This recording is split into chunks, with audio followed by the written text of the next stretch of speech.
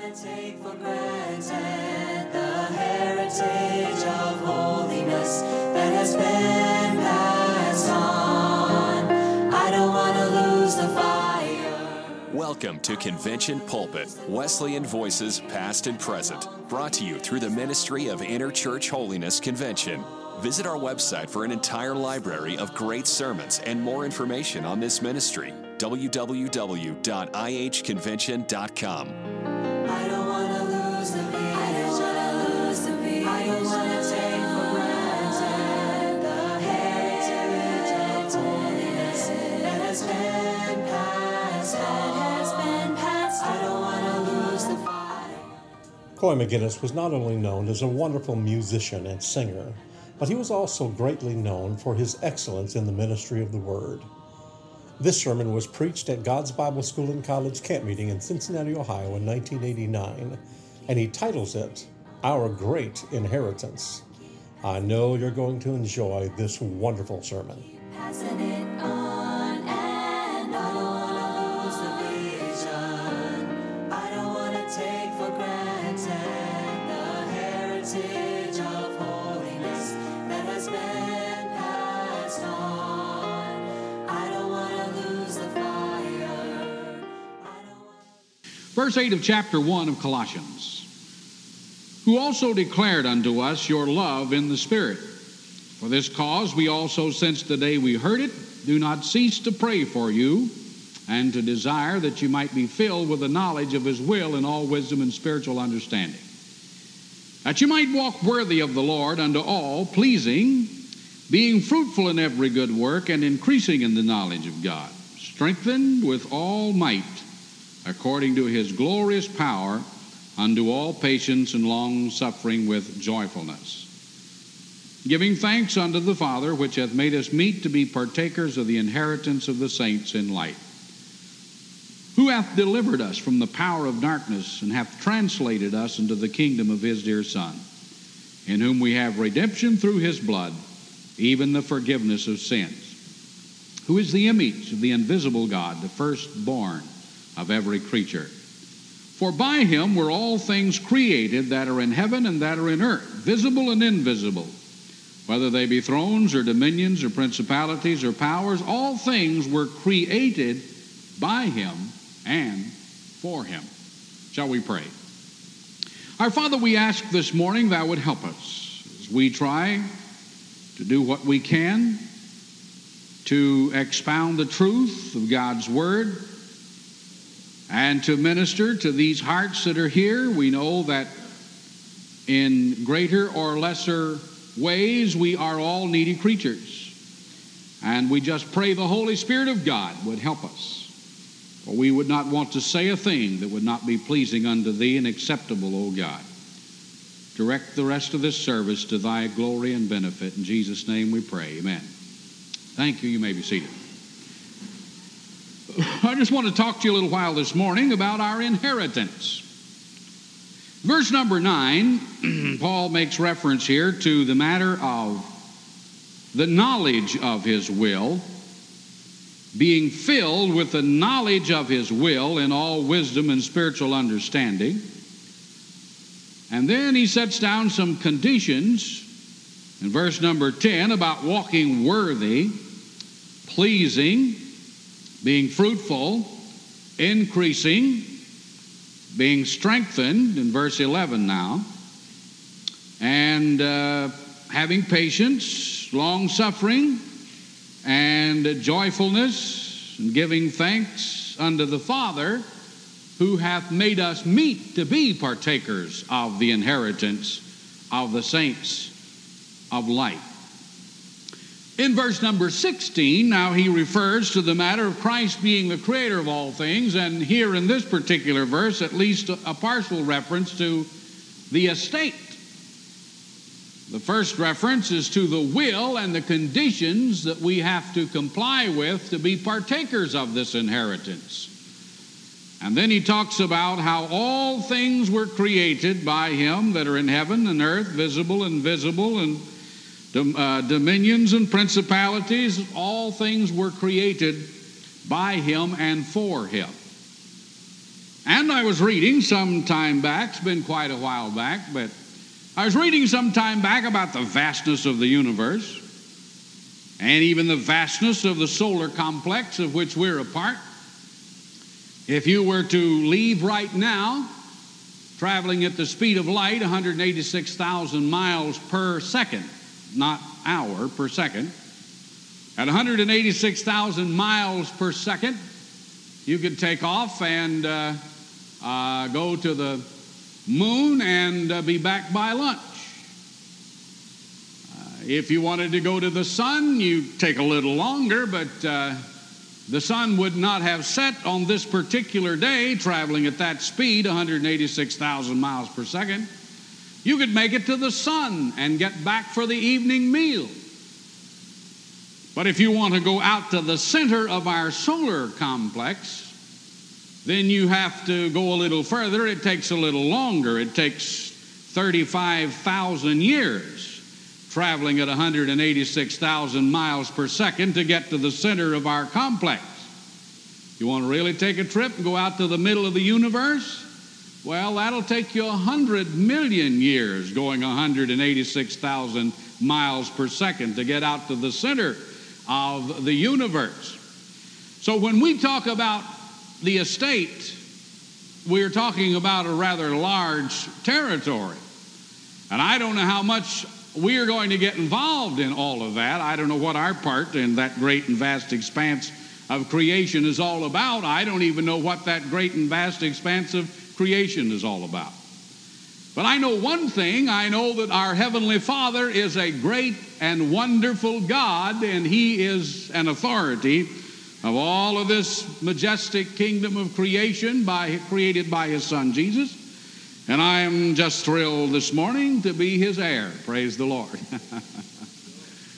Let's talk about this matter of this inheritance, of this great inheritance that He has given to us, and some of the spiritual benefits. I can't explain the physical benefits because I'm just not well versed enough in my grasp of what's going on out there to just tell you all about it. But let's talk about the spiritual part of this inheritance for just a little while this morning. First of all, we notice the writer said that there is this matter of being delivered from the power of darkness. This word power in this particular verse has an expanded meaning that tells us that we can be delivered and are delivered if we're children of the heavenly King. We are delivered from the authority, from the principles, and from the spirit of this darkness. Some time ago, I heard Paul Harvey, and I think it was about Easter season, when he gave that story about the pastor who was standing out on the corner of his lot by the sign, the bulletin that he was fixing one Saturday afternoon, and from down the alley came a little urchin of the street. He was swinging a rusty bird cage, and sitting on the floor of the cage was a sick-looking little sparrow. The preacher, seeing the little fella with his grimy cheeks and dirty hands and rusty bird cage, got interested in what he was doing, and he said to the little fella, "Hey, son," he said, "wait a minute." He said, "Where are you going?" He said, What do you have there?" Little boy smiled up and said, "Hi, Reverend." He said, "I catched me a bird," he said, "and I put him in this cage." And he said, "And I picked the cage off the dump out there. And I catched the sparrow, and I put him in this cage." "I see," the preacher said. Well, he said, "Son, what are your plans for that bird in that cage? What are you going to do with it?" "Oh," he said, "I don't know." He said, I don't know about the cage, but he said, as far as the bird's concerned, said, "I guess I'll just tease him and torment him for a while, and when I'm done with him, I take him home and feed him to the cat." "I see," the preacher said. "You're just going to torment him until you're through with him and take him home and feed him to the cat." "Yes, sir." "Say," the preacher said, having an idea, said, "what would you take for that bird and cage?" He said, "You want to buy him, Reverend?" Said, "I already told you." Said, "I picked this cage off the dump," he said, "and this ain't nothing but an old field sparrow in here." "I know," the preacher said, "but I want to buy him anyway. What do you take for him?" Well, he said, "What do you give me?" And the preacher said, "Well, how about $3? Oh, he said, $3? You'll give me $3? "Yes, I'll give you $3. "Okay," he said. And he readily handed over the birdcage to the preacher. And he went on down the street translating his $3 into pop and ice cream and candy bars, while the preacher put his bulletin figures aside and went and got his automobile out of the garage and set the birdcage on the back seat and took him out to the edge of town and opened up that rusty cage and tapped the bottom of the cage until that little sparrow, seeing his freedom, got up on the edge of the cage and soared off through the sky and left the preacher holding an empty, rusted birdcage. But he took that birdcage back and set it right on a pedestal beside his pulpit on Sunday morning. So when the congregation came in, they not only saw the beautiful tapestries of that cathedral and its polished furniture and the preacher in his pulpit, they saw a rusted birdcage on a pedestal, and they wondered about it. When the preacher got up to speak, he said, I've seen you eyeing my birdcage. And he said, and I want to tell you how it happened to be here. He told them about the little urchin of the street. He told them about the drive to the edge of the town. He told them about the release of the sparrow from the cage. He said, and then I remembered an allegory that I heard one time about how Christ met the devil and said to the devil, what have you there? And the devil said, why, I've got some of your creation here. Said, I've got some of your subjects of your creation. And the devil said to the Lord, I have them here in this cage of sinful encapture. And Jesus said to the devil, well, what will you take for my creation that you have captured? And the devil said, I want every drop of blood out of your veins. And the allegory said, and Jesus paid that price, the preacher said. And he said, and I was like that bird sitting on the bottom of the cage when Jesus found me. Just a worthless sparrow of his creation. But he said he took me out to the edge of his glorious provision of redemption and opened my cage and said, and let me out. And he said, I've been soaring the skies of glorious redemption ever since and praising for his wonderful love. Well, it makes you think of that old song we used to sing that said, once like a bird in prison I dwelled. No freedom from my sorrow I felt, but Jesus came and whispered to me, and glory to God, he set me free. If you want it in more classical tones, Wesley wrote and said, long my imprisoned spirit lay, fast bound by sin in nature's night. Thine eye diffused a quickening ray. I woke my dungeon flame with light. My chains fell off, my heart was free. I rose, went forth to follow thee. Praise God. We sing glorious freedom. Once I was bound by sin's galling fetters, chained like a slave I wandered in vain. But he said Jesus brought glorious freedom to me, and he said now I've been released from that awesome and awful circumstance of sin, delivered from the power and the authority of darkness, delivered from the principles of darkness, delivered from the spirit of darkness. Thank God. There still is within the provision of the cleansing fountain a clause that says that if a man will repent of his sins, God will not only justify him freely, as Romans 5 says, but therefore being justified by faith, we have peace with God through our Lord Jesus Christ, by whom also we have access into this grace wherein we stand and rejoice in hope of the glory of God. And a little further down in that same chapter it said, and we shall be saved from the wrath of God. There's a provision in there that said that the love of God is shed abroad in our hearts by the Holy Ghost, which is given unto us. So he provides justification and pardon, but he also provides a glorious cleansing till we can stand in the presence of God with raised hands and sing from the bottom of our heart, I have been cleansed, hallelujah. I have been made clean in the sight of God. There is therefore now no condemnation to them that are in Christ Jesus, who walk not after the flesh, but after the Spirit. Praise the Lord. And every born child of God hath a witness within himself that he has truly been redeemed. But you can also have the abiding presence of the Holy Spirit in that glorious provision of heart holiness till you don't have to go back to what you've been delivered from. Thank God I have never wanted to return to the cage ever since I've gotten out, ever since I found the open door, ever since I knew what it was like to be released from those awful circumstances of heart heartbreaking circumstances, those times when my whole being was submerged in the practice and the habits of sin. Well, the songwriter said, I know the world would take me back, but I'm glad I'm off that track. Praise the Lord. Hallelujah. Wonderful to be able to be delivered from the principle of sin. The very principal cause, the thing that drove you into that madness in the first place. And delivered from the spirit of sin. Well, I will have to leave that, but let's go a little bit further. The next thing that he mentions here is this matter of being translated into the kingdom of God. I like what one writer said about that. He said this word translated actually meant carried, but he said not carried just in the sense that we would understand it, but he said it meant swept into the kingdom of God. Just sort of swept into the kingdom of God. And in that particular sense, when you look at it like that, maybe your mind could go back, you could reminisce a little bit this morning, and you could think about those circumstances that prevailed before you were a child of God.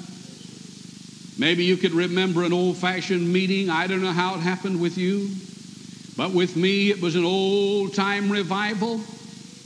And I have to confess that I used to make fun of people who got happy over their religion.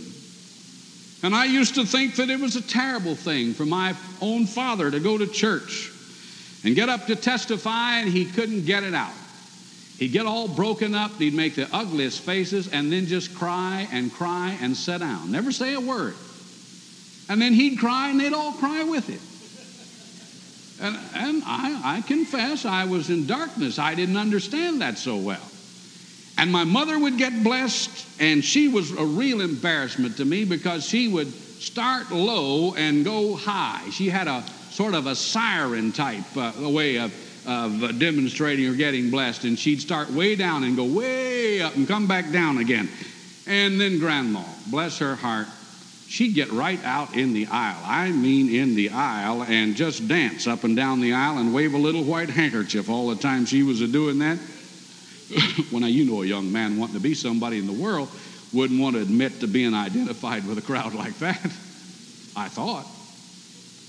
So people asked me where I went to church, I'd tell them I was a Presbyterian. Now, I never went in my life.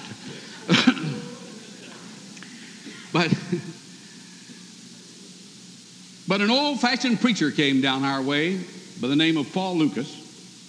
He preached a revival meeting, and I remember how much rebellion was in my heart when my mother said to me, "You are going to the revival." And I tried to think of every way in the world to get out of it. But I'll tell you something, even though I was a young man, I was still under my father's roof, and I consequently was under his government. And while my father was certainly the head of the house, my mother was the neck that turned the head, and so they were in cooperation, and there was no point in making any appeal to either side of that government. For if one side of the government declared a decree, the other side would support the decree with all purpose. So she said, "You're going to the revival," and there was no need going and telling Dad how I didn't want to or couldn't and didn't need to. I knew I was going to the revival. Well, I went in that night. The message was preached, and I fell under old-fashioned conviction. I tried to get just as far back in there as I could. There were posts, and there still are. Old Pilgrim Holiness Church, 310 3rd Street in Portsmouth. Square post down the aisle, and I got behind the post, so the preacher couldn't see me. But the Holy Spirit looks right through posts and everything else and he found me behind the post. There was no problem that the Holy Spirit found me behind the post. And I fell in at the altar that night and prayed through, and God saved me from all of my sins. I cried like Dad and screamed like Mom and danced like Grandma. But I never had any desire to be a Presbyterian after that. I found my crowd that night. I was in, clear in, all the way in without any reservation, and thank God I'm still in this morning, and I have no desire in my heart. It was a glorious occasion when I found the kingdom of God. I'm not looking for anything else. It satisfies, praise the Lord. Carried into the kingdom of God. But there's another notation here, and it is turned. There's the turned aspect in here. And here we have this matter of the influence, not only of conviction, but the influence that can be brought to bear upon those that we know who haven't made that decision yet. Could I encourage you this morning not to give up on what some folks might call the hopeless cases? Not to give up on what some folks might think is a situation that has developed where we have lost some of our evangelistic thrust. Friends, there are no hopeless situations with God. That's the human element. That's the human speaking. That's the carnal raising its ugly head to talk about hopelessness and hopelessness and hopelessness. There just no such thing exists with God. He'll save all who come to Him by Christ Jesus. And there's still a lot out there that need to be brought into the kingdom of God, and that's our responsibility not to lose hope. It's our responsibility to keep our evangelistic thrust alive. It's our responsibility to wait before God in prayer and pray for them until they are brought into the kingdom of God. They can be. They thought I was a hopeless case. I'd gotten so mean that some of the other parents in the community wouldn't let their children associate with me. They thought I'd gone pretty far down. But I was lifted, praise God. I was lifted. As the songwriter said, I was sinking deep in sin, going down for the third time, but with tender hands He lifted me. From shades of night to plains of light, oh, praise His name, He lifted me. I wonder if we're willing to pay the price that we ought to pay to create for those who need the atmosphere, the kind of circumstances that will bring them to God.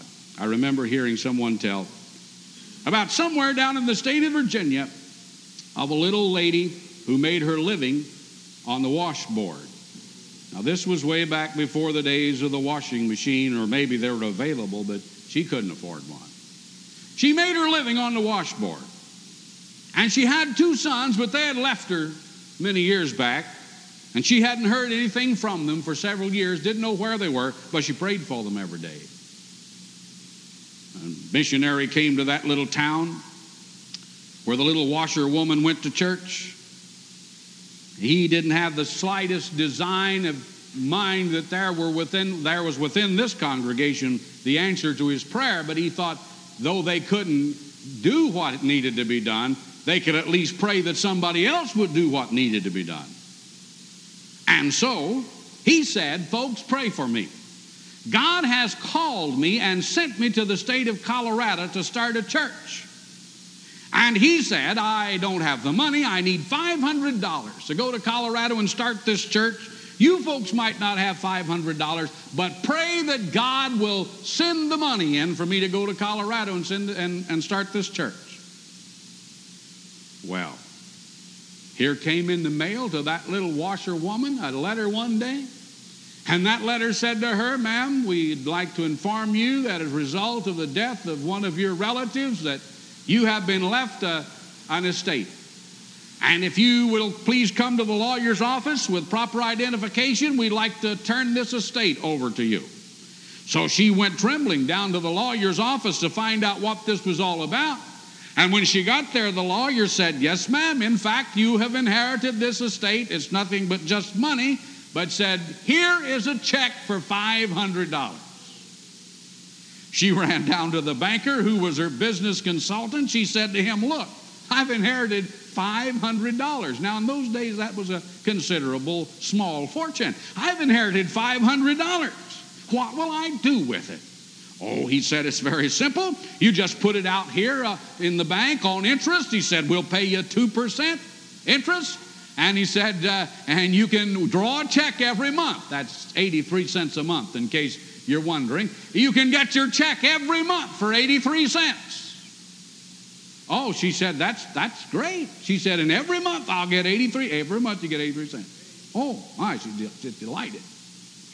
She couldn't help but tell some of her friends. But she went back to the service that night, and that missionary made that appeal again, and a light came on in her heart and mind, and she said, I know why God gave me that $500. Said he wants me to give it to this missionary to start a church in Colorado. So she went up to him, started to go up to him, and then she thought, second thoughts came. The devil got in and said, no, don't do that. That's a foolish thing to do. And so she went home to reason on it that night and went back the next morning to consult with her banker. And she said to him, listen, she said, I sort of feel like I know why I got this money. She told him the whole story. Oh, the banker said, ma'am, please now, don't be foolish like that. Said, that's a wrong impulse. I'm a man of faith myself and attend the church. He said, I wouldn't do that. Said, I don't think that's of God. Said, give him your interest check this month. I'll give it to you in advance. Here's your 83 cents. Give him that. So she took 83 cents down, gave it to the missionary, and said, here, the Lord told me to give you this on that church in Colorado. But she slept not one wink that night. She rolled to bed all night long, and early in the hours of the morning, she got up with purpose in her heart. As soon as the bank was open, she was the first customer. She said to the banker, listen, I have come for my money. Now, he said, what foolish designs have you on that $500? She said, no foolish design, and the same one I had yesterday, I'm going to give it to that missionary. No, he said, don't do that. She said, sir, I want to ask you a question. Whose money is this? Oh, he said, it's yours. She said, well, then give it to me. So he went and got it and gave it to her, and she took it and gave it to that missionary. And he left and went to Colorado and opened up a mission. It was Sunday morning. They were having their first service. And down the street came two old miners, linked arm in arm, brothers, looking for a good time in town. Walked past that brand new mission, never been there before. And one of them said, his brother said, listen, do you hear what I hear? Yes, he said, that's church music. He said, it is for a fact. And it's one of the same songs they used to sing when we were boys back home in the old church. Let's go in. No, now, he said, let's not. That's not what we come to town for, not to go to church. You know what we've made up our mind after being 30 days out there in the mines. He said, just working our heads off. We've got some money. We didn't come to town to go to. He said, I am going in and you're going with me. And he got his brother and took him in and sat him down on the back seat. And they listened all through that service. And when they come to the close and stood and sang a song, those old boys began to swallow hard and try to blink back tears. They were refreshing memories in their heart. Could you just sing another verse? Yes, he said they'd be glad to sing another verse. And then he went back and said, but what about you, gentlemen? Wouldn't you like to come and give your heart to the Lord? And they did. And they rose up from the altar, and one said to the other, isn't it something? Our mother's favorite song, and here we're at the altar, and we've just been converted. And the preacher said, and gentlemen, I think since you're the first converts in this new mission, you ought to write the little lady back in Virginia that gave me the $500 to start this church. Said she made a real sacrifice. She made a real sacrifice to help me get this started. Said, here, I'll give you her name and address. Said, please write her a letter and thank her. And those boys looked down at that letter, and the one said to the other, he said, brother, there can't be two ladies in that little town in Virginia with the same name as our mother. Said, we need to go home. And so the count said they got on the train and they went back to Virginia, got off the train, went down the street, found that little picket fence and went through the gate, down the side of the house, and there she was on the back porch, back to the old business of washboard and soap suds. She didn't have 83 cents coming in every month now. She'd given it all away to the missionary, plus she was in debt 83 cents for the advance that she had got. But she was a singing and a praising the Lord and a washing on the board. And they leaped up on the back porch and put their mother's washboard away, and she wiped the soap suds off of her arms, and they looked her in the face and said, Mother, we want to know, did you send $500 to Colorado to start a church? Oh, she said, I did, boys. And I know it was all the money we had ever have. and I've given away her inheritance. But she said, I'm not one bit sorry either. Why, they said, Mother, you better not be sorry. He said, we prayed through in that church just a few days ago, and God saved. And they went up and down the street with their mother on their arm, parading her around and introducing themselves as her returned sons, with enough to take care of their mother from here on out. She wouldn't wash on the board anymore. Why, she wound up with more than she had before. Her sons had more than $500. But now they had the grace of God in their heart, and now they were home with their mother. Why, I tell you, that just makes something kind of work inside of me. My wells are starting to move just a little bit. What are you saying, preacher? I'm simply saying that God still has the power to transform lives. He still has the power to bring sinners into his glorious kingdom. The trouble we have in these last days, God can't find, the Heavenly Father can't find enough folks with any real sales ability when it comes to presenting this situation. You know one of our problems? It's kind of like the two old fellows that wandered into that mission. Just old hobos, I guess. And they had prayer meeting. And one after the other, they got up and told how the devil had fought them all week. One said, I tell you, the arthritis in my right knee has almost driven me out of my mind. And I must take a bottle of aspirins, but I don't have any relief, and I'm in such awful pain I can't enjoy the service, and sat down. And another one got up and told their hospital experience. Counted every stitch.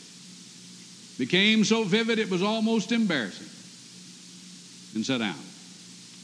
And another one got up and told about how the neighbors mistreated them. And another one got up and told how the devil had fought them all week, and they just almost didn't come, but finally thought at the last minute they ought at least make the effort, and they did. And the prayer meeting was over, and the preacher saw a couple of what he looked like prospects to him. And he went back to his prospects and said to them, are you gentlemen saved? No, sir. Said, have you ever considered it? Not really. Said, wouldn't you like to come? Well, they said, we have a question, Reverend. All right, what is it? If we come up there, said, will we get the same religion that everybody else around here has? Yes, sir. He said, God's no respecter of person. He'll give you the same thing. Well, they said, if you don't mind, no thanks. We got enough trouble with the devil already. We don't need any more.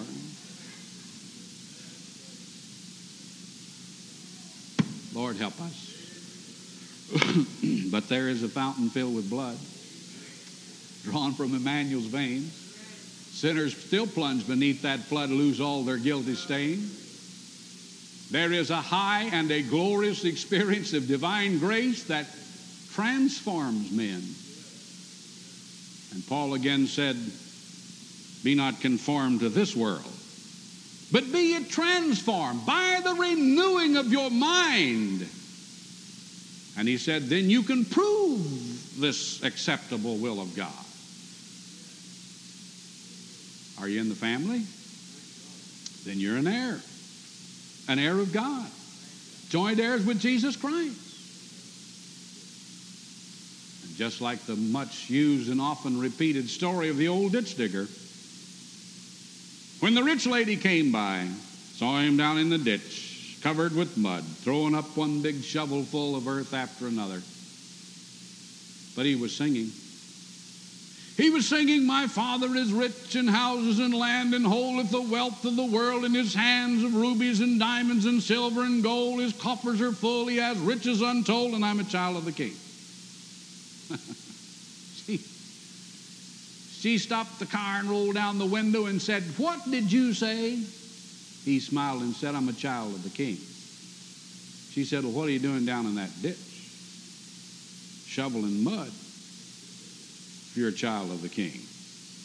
So he sang her another verse. He sang her the verse that said, well, my Father's own Son, the Savior of men, once dwelt on the earth as the poorest of them, but now he's reigning in heaven on high, and he'll give me a home in the sweet by and by. Well, I won't wear you out with that one. It's been told too much. But she drove off and said to her chauffeur, James, how can anybody in this world have so little and claim so much? And as she drove off, he leaned on his shovel and said to himself, nobody else to talk to, said, how in the world can anybody have so much and claim so little?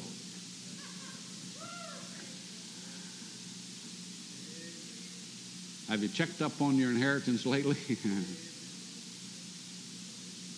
Wouldn't hurt to read the terms of the will. Make sure that you comply with its requirements. But then if you find out perchance, after reading the requirements and surveying the will and considering the estate, that Christ is in fact your elder brother and God's your father, and that all of that great expanse of creation out there is yours to have and behold one of these days, well, after you've done all of that, could you just smile a little about it?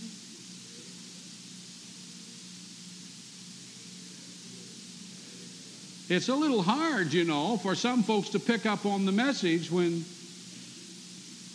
with both sides of her mouth drawn down until it looks like there's an anchor hanging on each side, we get up and say, well, I love the Lord with all my heart. You pray for me, I'll hold out to the end. Won't. Try to sell that. Nobody wants it. There's no market for it. Someone said, if you're happy, notify your faith.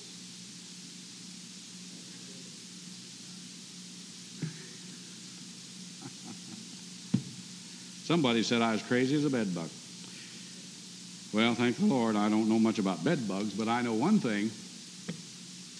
It's good to have old-time religion, have all your sins under the blood, and be joint heirs with Jesus Christ, and have your name written down in heaven, and to know that this old world that is no friend of grace is no permanent residence of ours. We are citizens of the New Jerusalem and just residents of this world.